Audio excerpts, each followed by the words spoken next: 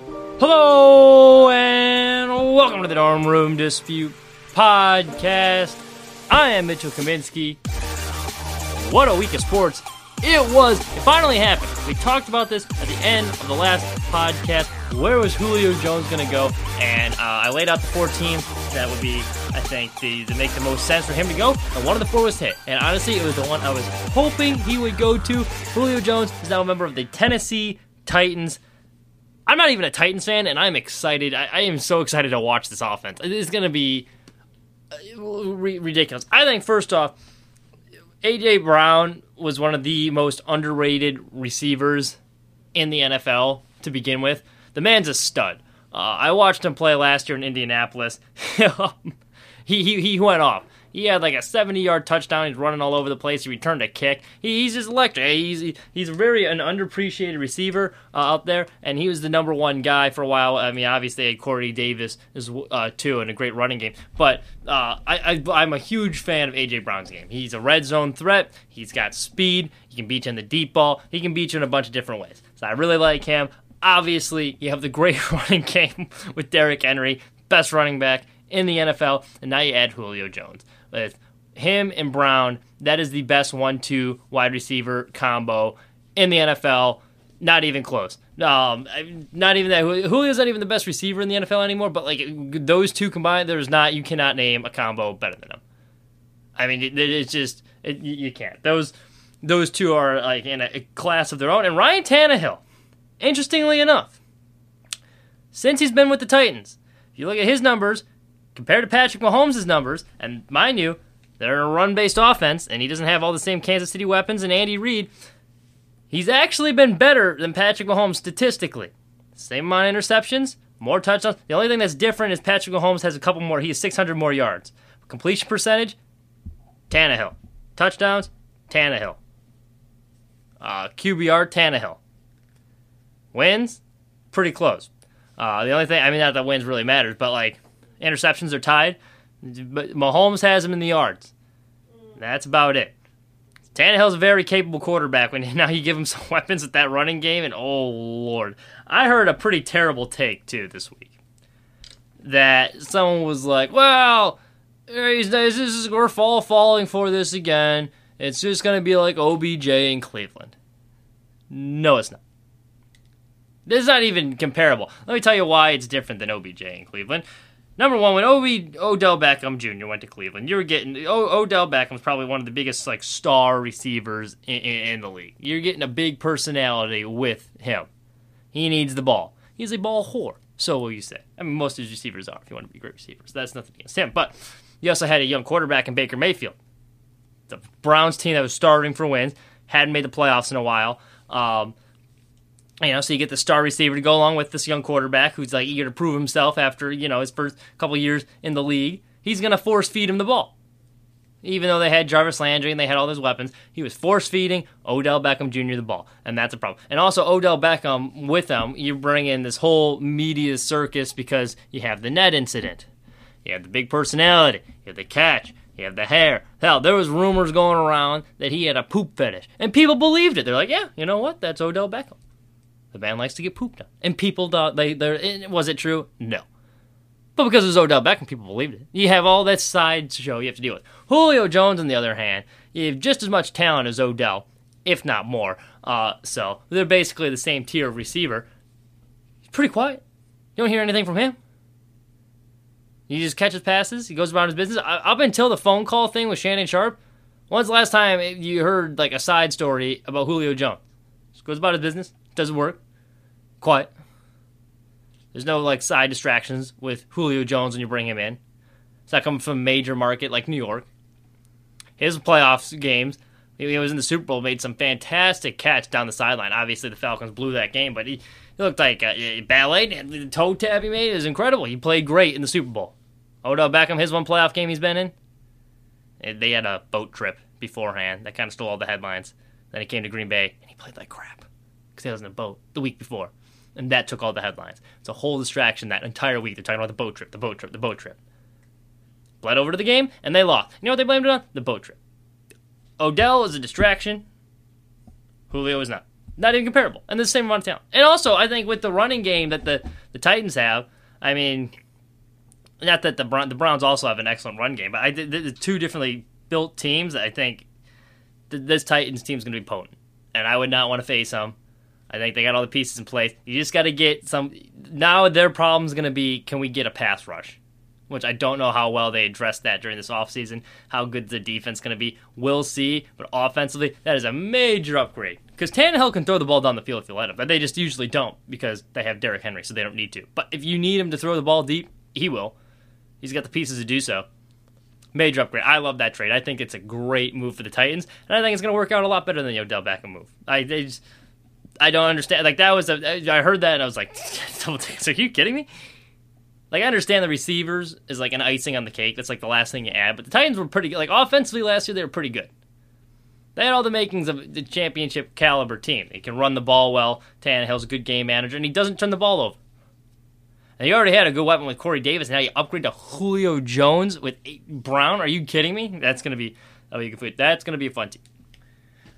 Still in the NFL world, the whole Aaron Rodgers saga is going on still. Didn't report to the OTAs, now the mandatory camp, so he's going to start getting fined now. I don't know why people are surprised about this, because he's dug his heels in pretty deep. It's like when you get into that fight with your parents early on, and you're both stubborn, you don't want to budge off of it, and you say some things you shouldn't have, and you know you're in too deep. It's too late for an apology to mend things. He's in too deep, so of course he's not going to come back. Aaron Rodgers is stubborn. I think the Packers are being stubborn. I don't think this thing's not, it doesn't look very repairable. And I don't think the Packers are going to trade him either, but I'm interested to see who blinks first in this standoff. But my guess is, based off everything he said, Aaron Rodgers really hasn't said anything. He said his piece on SportsCenter a couple weeks ago, and since then we haven't really heard from him, nor do I think we will. But, I think, he's at the point now, he's in too deep. And he has plenty of money. I mean, it's not like, a year off with doing some good. Now, how good is it going to be if they trade him the next year? After a year off of football? I don't know. But I'm interested. That'll be interesting to see. I don't understand, though, these Packers fans who you had this quarterback that's done all. He won a Super Bowl for you guys. He won you a ton of games. And I don't know why they're taking the organization side here. They turn on Aaron Rodgers very quickly. The majority of Packers fans are on the team side instead of Rodgers' side, which I find very interesting. Usually be pro player, especially your franchise quarterback there. And most of his teammates, by all accounts, are yeah, we support Aaron. He's got to do what he's got to do. That's what the reports are. And, have you seen the quarterback you have waiting in the wings? You got Blake Bortles and Jordan Love, who Jordan Love is reported after his first day working with the number one receivers. He looked terrible. They were doing a count. He completed less than 50% of his passes. They had a 2-minute drill. He failed in that. He's not a good quarterback. Jordan Love is not. They would move off of Rodgers. I think if they thought they had a replacement for him lined up, which is what they thought they did when they drafted Jordan Love. But they're watching him play and they're realizing this isn't good. This guy is not ready to be under center in an NFL game. This could be a problem. So, as a Bears fans, I am licking my chop. The Bears just signed Justin Fields today officially. So now we're in business, man. This is all of a sudden things are looking up. The Lions are in rebuilding mode. The Packers are in shambles. The Vikings I'm a little worried about, but I don't think they did enough to address that shoddy defense. They got Patrick Peterson. Woo-hoo-hoo-hoo. You got an old cornerback. Congratulations. I really don't think they did all that much to address the defense. So that division is up to the taking. That's gonna be a hot mess. It might be one of the worst divisions in football, to be completely honest with you. But it's gonna be fun. I am looking forward to it. That'll be interesting. It stinks though. The Bears have such a brutal schedule. Otherwise I'd be a lot more excited than I am about it. But what are you going to do? I heard another interesting theory from Peter King. And Peter King's a smart football guy. I love reading his stuff. The Monday Morning Quarterback and all that. He thinks that the Packers might just come to an under-the-table agreement with Rodgers. Listen, you play this season, we'll agree to trade you next year. I don't think that would happen, though, because I feel like you lose all your leverage if you know that he's going to be traded. If other teams know, hey, he's going to be traded after this year, you're losing a lot of your negotiating power there because they're well, yeah, he's gonna leave after this year. So I don't think they do that. And like I said, I don't think Rodgers. I think it's too far gone. Would an apology replace it at this point? Probably not. I don't know. Because I think Aaron Rodgers, and I don't even think it's the fact that they drafted a quarterback. I think it's just he felt that he deserved to be told beforehand, or they talked to him, which the Bears did for Andy Dalton, who they didn't owe Andy Dalton anything, but they gave him an explanation. They told him beforehand, listen, if there's a quarterback available that we like, we're probably going to take him, and he understood. It's part of the business. I think if they sat down to Rodgers, talked to him man to man, that we'd be avoiding a lot of these problems, from what I can stand. So I'm on Aaron Rodgers' side here. I agree. That's not how you do business, especially someone that's been in your company that long. How would you feel if that's how your employer treated you all these years? You put in your blood, sweat, and tears. You were the best employee at this company for years and years and years. You've helped them get to success. You're one of the major reasons why. And then they blindside you with the replacement. That's not, they should at least tell you so you can get stuff. I don't know.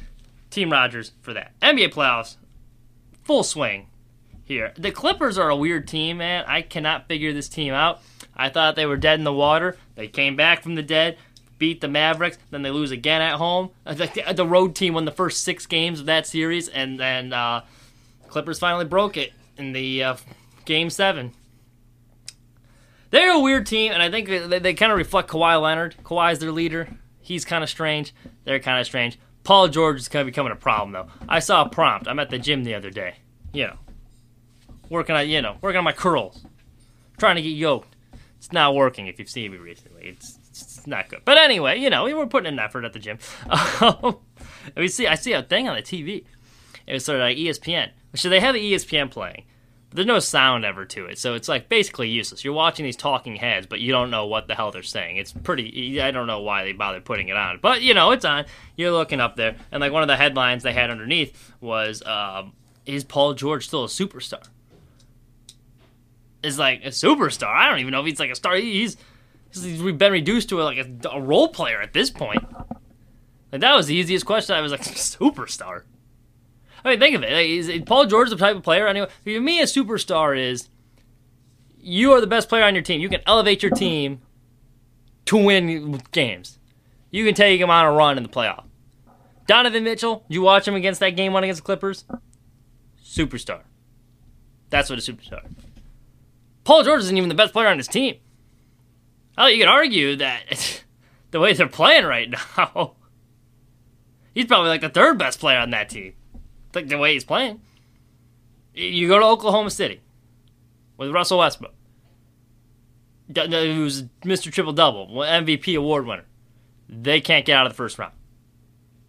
And that was a good team. You had the center with Steven Adams. You had a nice role player in Carmelo Anthony. I know it's Carmelo. Everyone make fun of him, but he's just shown that he can still play.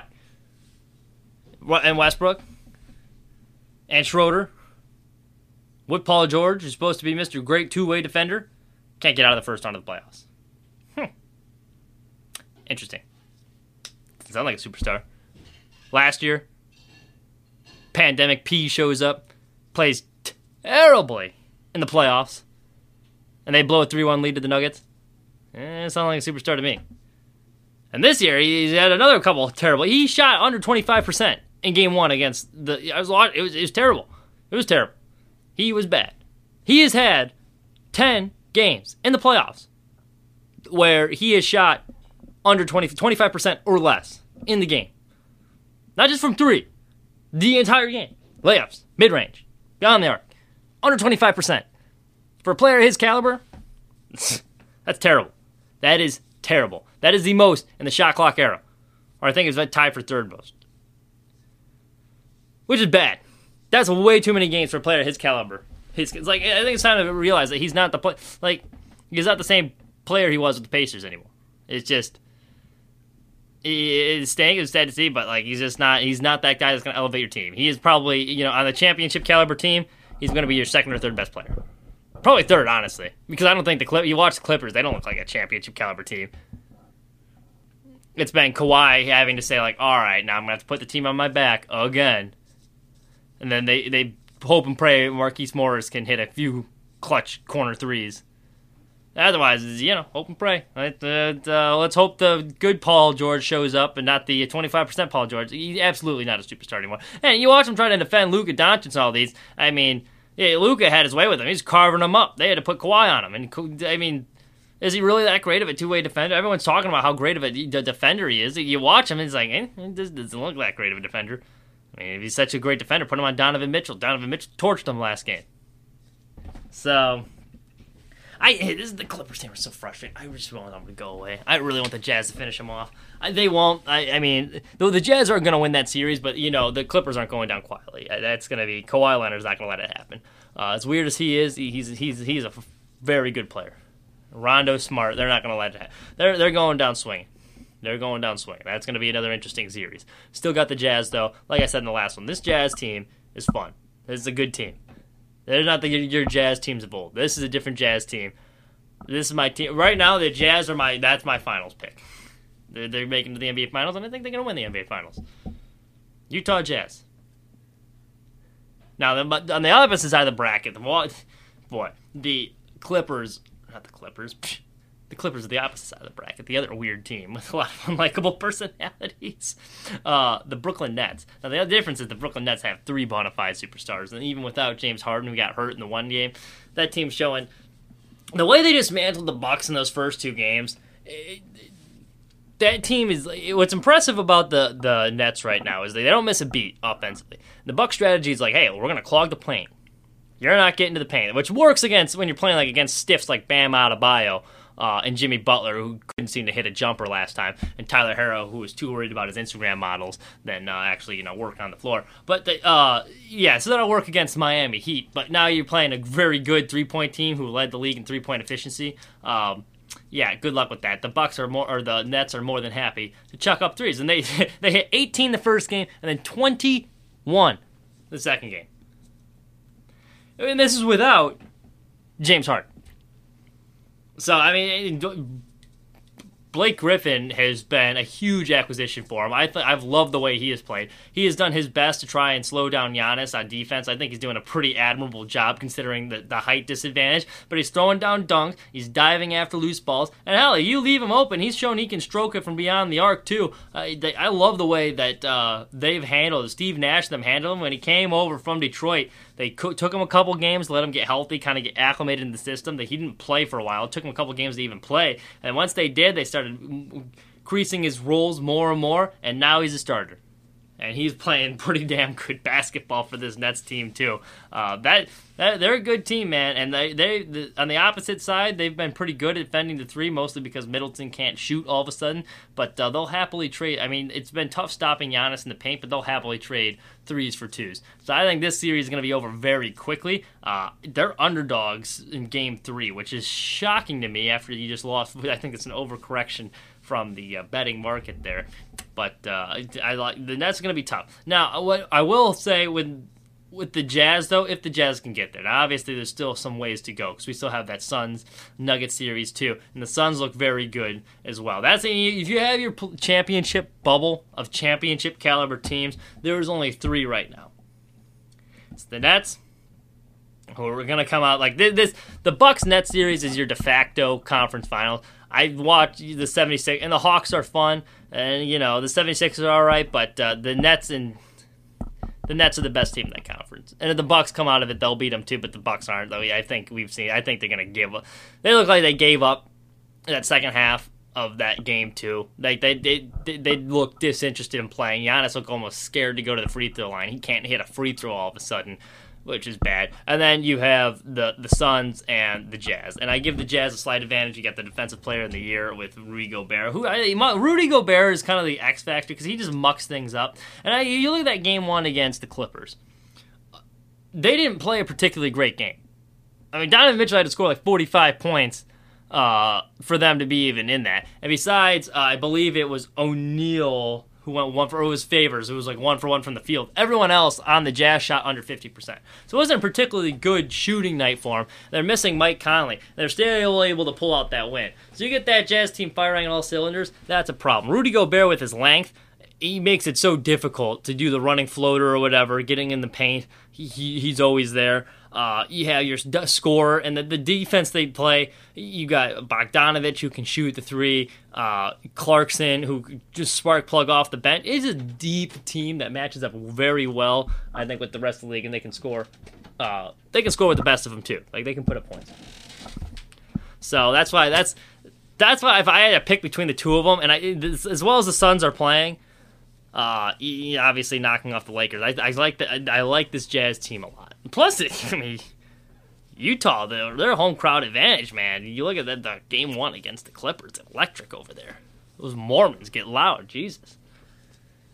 So yeah, there you have it. It'll be interesting to see. I think the Suns are making short work, and the Nuggets here too. We will have that game on Colorcast Friday night, so tune in. That'll be a must-win for the Nuggets. So if you're listening to this before Friday, maybe you make sure you tune in. Colorcast, Nuggets, Suns, 9 o'clock Eastern. Chris Paul, they announced the winners for the MVP. And Jokic won, which he should. He was deserving of it. I mean, that made the most sense. But it was interesting to see the top three finishers, Joel Embiid and Steph Curry, not one first-place vote for Chris Paul. I think that's a little insulting. I would have given him a first. I think he could have gotten at least one first-place vote, or at least finished in the top three. You see when he's doing in the playoffs? Game 2 against the Nuggets, 17 points, 18 points, 15 assists. There's a reason they nickname him the Point God. He's out there facilitating. It's a floor general right there. And this is the same Suns team that was in the bubble last year that didn't make the playoffs. You had all of a sudden Chris Paul, and now look at him. You tell me that's not the most valuable player? Did you see that Suns team with him on the floor and without him on the floor against the Lakers? The 2 games the Lakers won was because Chris Paul was hurt. When Chris Paul was functioning, the Lakers did not stand a chance. And you're going to tell me that man's he's not in the top 3 for MVP? All right. I mean, it's kind of like, what this will remind me of? A little bit, to a certain extent. It's like when Derrick Rose won the MVP that one year, and LeBron James was like, you know what, this should have been me, and they torched him in the playoffs. And that's what Chris Paul does. He's going to torch him in the playoffs, which he has, these first 2 games. Try as Jokic might, Chris Paul has been dissecting on the defensive end. It puts him in great positions. He's just smart. And late in games, he can close it out. He can score when he has to. I think what hurts Chris Paul is he just doesn't have those impressive numbers. Like, he'll average around 15 points a game or however many it is, which isn't those don't look like MVP caliber numbers. When you watch the games, which apparently a lot of people don't, you watch it and you tell me who's not the most valuable player on the floor. I mean, you'll see it with the one Suns game we did for Colorcast, me and my brother for the Bulls. His fingerprints were all over that game. I'm a huge Chris Paul fan. That man needs to. The fact that he didn't get any votes, or at least didn't finish, at the very least, he should have finished in the top 3. I mean, come on. That's just ridiculous. It's all right. We'll see. Yeah, Jazz Suns that'll be a war. I like DeAndre Ayton is kind of grown into a man. Like, he's playing. He is not afraid of the spotlight. He went right after Anthony Davis in the first series. I think this series he's doing a nice job as well. So him versus Gobert should be interesting. And then you got the 2 veteran point guards with Conley and Chris Paul, and then you'll have the 2 scorers, Devin Booker and Donovan Mitchell. Ooh, that'll be a fun series if that's what we get. I'm still giving the Jazz the edge, but man, that will be a war of a series. It should be. Hopefully we get there. I think we will, but the Clippers are going to be the deciding factor in that. I think they have a better shot of knocking off the Jazz than the Nuggets do of knocking off the Suns. But the Jazz, I believe, like I said, I believe in my heart of hearts they're going to beat the Clippers, and I think they're going to go to the NBA Finals. So we'll see. We shall see how that goes. But it's been an interesting playoffs, man. It's been interesting. All right, I want to talk a little White Sox here, a little baseball here. Last night was unfortunate. Nick Madrigal, White Sox second baseman, went down with an injury. It's another devastating blow for a team that really can't afford another injury. You already lost before the season. You lose Adam Engel first, who's your Gold Glove defender.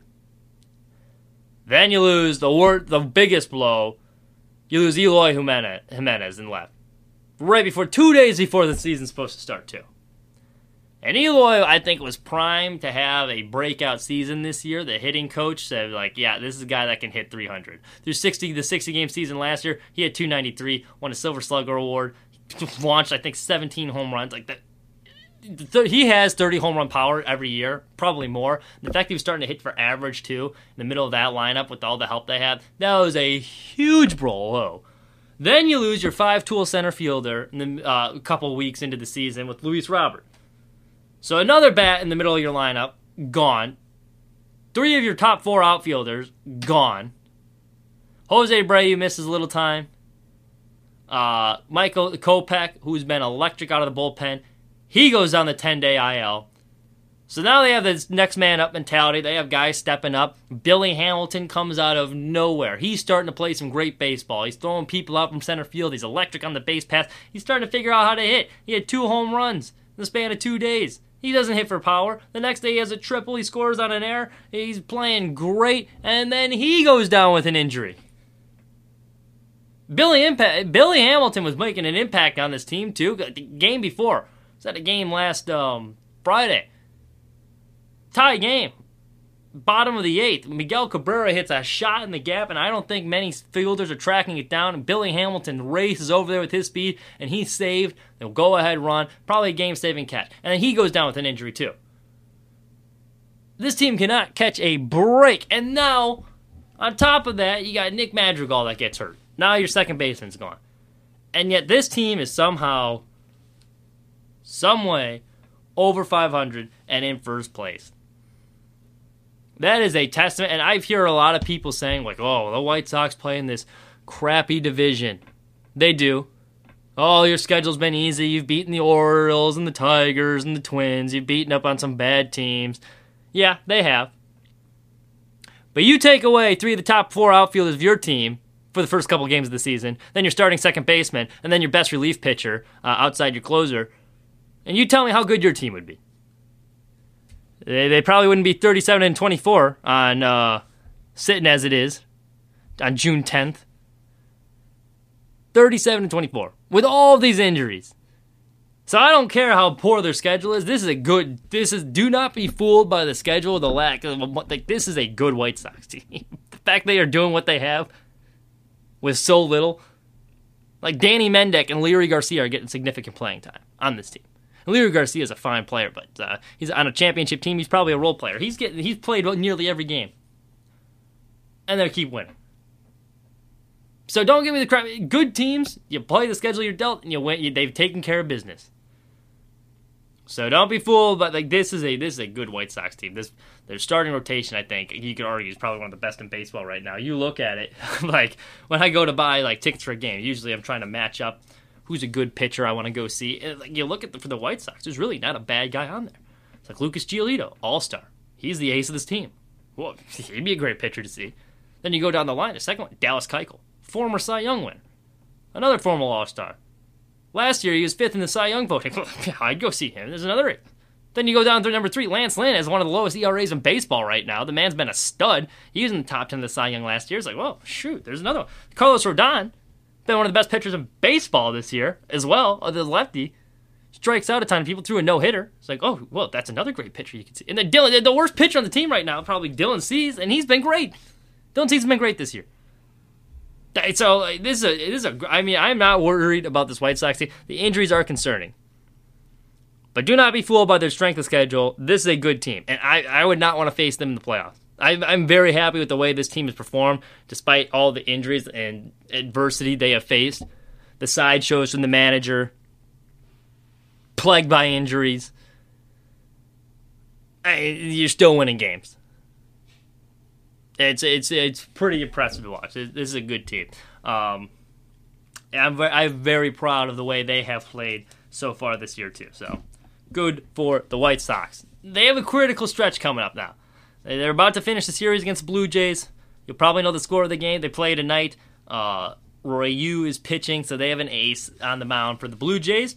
So it'll be interesting to see the White Sox can take 2 or 3 from this Blue Jays team. This Blue Jays team is a pretty sneaky squad. You're going in the MLB list of teams. They play in a tough division, They're one of their big free agent acquisitions. Springer got hurt, but right now they probably have the best hitter in baseball in Vladimir Guerrero Jr. Fantasy-wise, he's number 1 overall in the game. He leads the league in home runs, I believe. They got a good. That's a good hitting team that they are very close to. Like White Sox Blue Jays could be a sneaky AL rivalry, and the Blue Jays also you have to refactor in. They haven't really been playing in their home ballpark. They're playing in Buffalo. They don't even have they're playing in a AAA stadium for their home games. So that's another team that's in the next couple of years I think I would watch out for. I think they're a year away right now. They need to get fully healthy, but that's I wouldn't want to face them. So anyway, to get back on track here, the White Sox in this critical stretch, and you'll really see what this team's made of these next couple of games. Assuming they win tonight, you take 2 or 3 from the Blue Jays. Then you have a series coming up against the former AL champs, the Tampa Bay Rays. Another tough series. Then you got the Houston Astros in Houston. And then you have one series in Detroit. So 3 of your next 4 series against teams well above 500 who are the cream of the crop in the AL. So this is where you'll really see what this team's made of. But I think a lot of people were fooled by they got swept by the Yankees. They failed their barometer, their litmus test or whatever. Well, the next series the Yankees went out and they got swept by Detroit. So what does that tell you?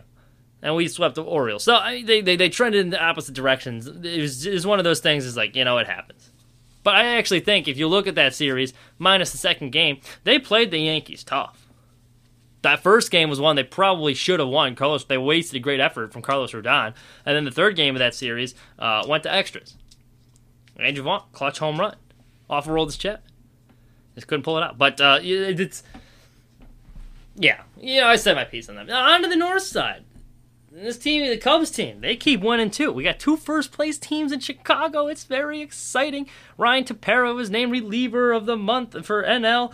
Along with Liam Hendricks, too. So congratulations both of them. Chicago sweep in the relievers are locking things down over here. But do the Cubs trade at the deadline or do they not? Well, I heard something interesting here. Earlier, they're saying even if the Cubs don't, they stay hover above 500, they might even add pieces. They might even add. Which I think is, you could do that. But I was told this team was in a financial crisis. Now you're saying you're going to add pieces? All right. That doesn't make much sense to me. I think you made it clear. By the way, during the offseason, I would not have done what they did. I think I think the talent is still there where you can win a lot of games with that core. Like Javier Baez and Chris Bryant, and as you see with Chris Bryant, he's already shown. They're good players. Wilson Contreras is another great player. Darvish was phenomenal. The talent was in place there. Well, I think if you're going to add pieces, it would have been during the offseason where you'd be like, okay, this is the last chance with this core. Let's go all out, and then we can scrap it down, start from scratch to begin with. Because now you're in the weird situation where, mid-season, I don't know how much you're going to be getting for Chris Bryant, knowing that he's just going to be leaving free agency anyway, but it's better than getting nothing for him at this point. So you're in that weird middle ground where you don't know what this team's gonna do. They're kind of in limbo. And I said in my piece last week. I think if you were from a strictly business standpoint, you kind of have to. You have to start trading so you can get something for your assets. If not, because this doesn't seem like a World Series caliber team. But the fact that I heard they might be adding, that's one of the worst. That might be the worst thing you could do. That was something you should have done before the season. Or just don't trade away Darvish. Or screw over John Lester like that, or dump off Kyle Schwarber, because you showed your hand there that we're going to be cutting salary pretty soon anyway. So I don't know what this team's doing. They're in an interesting spot. That's one of the more interesting storylines to watch in Chicago for these next couple of weeks of what the Cubs do. And I'm not a Cubs fan; I could care less about them. But I am fascinated to see what this team wants to do moving forward. It should be interesting. Well, we shall see. I was at the gym the other day. It's laundry day. So I didn't have my proper gym attire I usually wear, but I try to go. So I'm warming up shooting some baskets. And let's just say I kind of look ridiculous. I had these really short Reebok shorts on with the high Nike socks, and I forgot my basketball shoes too. So I had these kind of old man gym shoes, the these Adidas, like they're like running, they're nothing great. But I looked like some guy straight out of the 40s playing basketball with these high socks and the short shorts. I looked ridiculous. And you can see here's some kid talking to his friends. He starts talking some trash, like over in the corner. He's like, hey, look at this guy. Like, I think I can take him in one-on-one. They're like laughing. He's like, all right, watch me work this guy. And yeah, I hear him like over here, like talking to his friends. He's like, watch me work this guy. I'm like, ho. It's like the Michael Jordan switch flipped on. I took that personally. He comes over here. So, oh, hey, you want to play one-on-one? It's like, yeah, you're damn right I do. Me and my short shorts. Kicked his ass. Not even a good basketball player. I'm a horrible basketball player. Short white guys, they usually don't make good basketball players. I follow that. I'm continuing the stereotype. I'm usually not that good. They started talking trash about me and my short shorts. And I took that personally. Worked them. So let that be a lesson, you punk-ass kids out there. You want me talking trash in front of Mitch Kaminsky, be prepared to back it up on the court. Mind you, I think he was like a senior in high school, so I had a couple of years on it. But that doesn't matter. You can't let him disrespect me like that. Yeah, anyway, moving on. How do you segue from that, man? Mad ramblings of a lunatic here. This is the problem. This is what happens when Marshall will be back, and Patrick will be back. It's with the work schedules. He's doing some tutoring right now, so it's a one-man show for these past couple weeks. But eventually, we will have him back on the podcast. Oh, the hockey. The Islanders finishing off the Boston Bruins. Good for them. Knocking Boston out of the playoffs. Boston sports, tough week. You lost the Celtics last week. Now you lost the Bruins. Good riddance to you. Bunch of racist over there in Boston. Serves them right. But yeah, the New York Islanders, they look pretty good. I'm not, I've been watching the playoffs for the NHL, and the NHL playoffs are the best playoffs by far to watch. It's not particularly close either. But unfortunately during the regular season I didn't follow it enough where I couldn't comment on it and be like knowledgeable. But they've been fun. Tampa Bay Lightning advanced, so they're going to be facing the Islanders in the final round. Then we also got Avalanche and the Golden Knights. The Avalanche, who were considered one of the best teams in hockey, I think they were mostly the favorites to win the Stanley Cup. They're on the ropes all of a sudden. The Golden Knights, which the Golden Knights, they had a better record than the Avalanche during the regular season. Both teams at 82 points, but the Avalanche won 40-14-2, or the Avalanche 39-13-4. I think with that team, it is mostly the same core that was in the Stanley Cup a couple years ago, and since then they've suffered a couple heartbreaking playoff losses. But I think if I had to pick a team for my Stanley Cup right now, I'm going with the Golden Knights. That's a battle-tested team that knows how to win. I like Marc-Andre Fleury in the net. Now, he gave the Avalanche a cheapie the last game, the cheap goal, but they ended up winning in overtime anyway. But Marchessault, Stone, those guys know how to win. Playoff experience, especially for hockey, do not take lightly. It's a real thing. So we'll see. It might go 7. The Avalanche are a fine team. This is kind of like the Bucks Nets equivalent of the NBA, where I think the winner of this series is winning the Stanley Cup. But should be interesting to watch. The Canadiens, too, sweeping the Winnipeg Jets after their war against Toronto. Which, Toronto, man, is there a sadder franchise in all of sports right now than the Toronto Maple Leafs? They have lost every time they have an elimination game, they lose.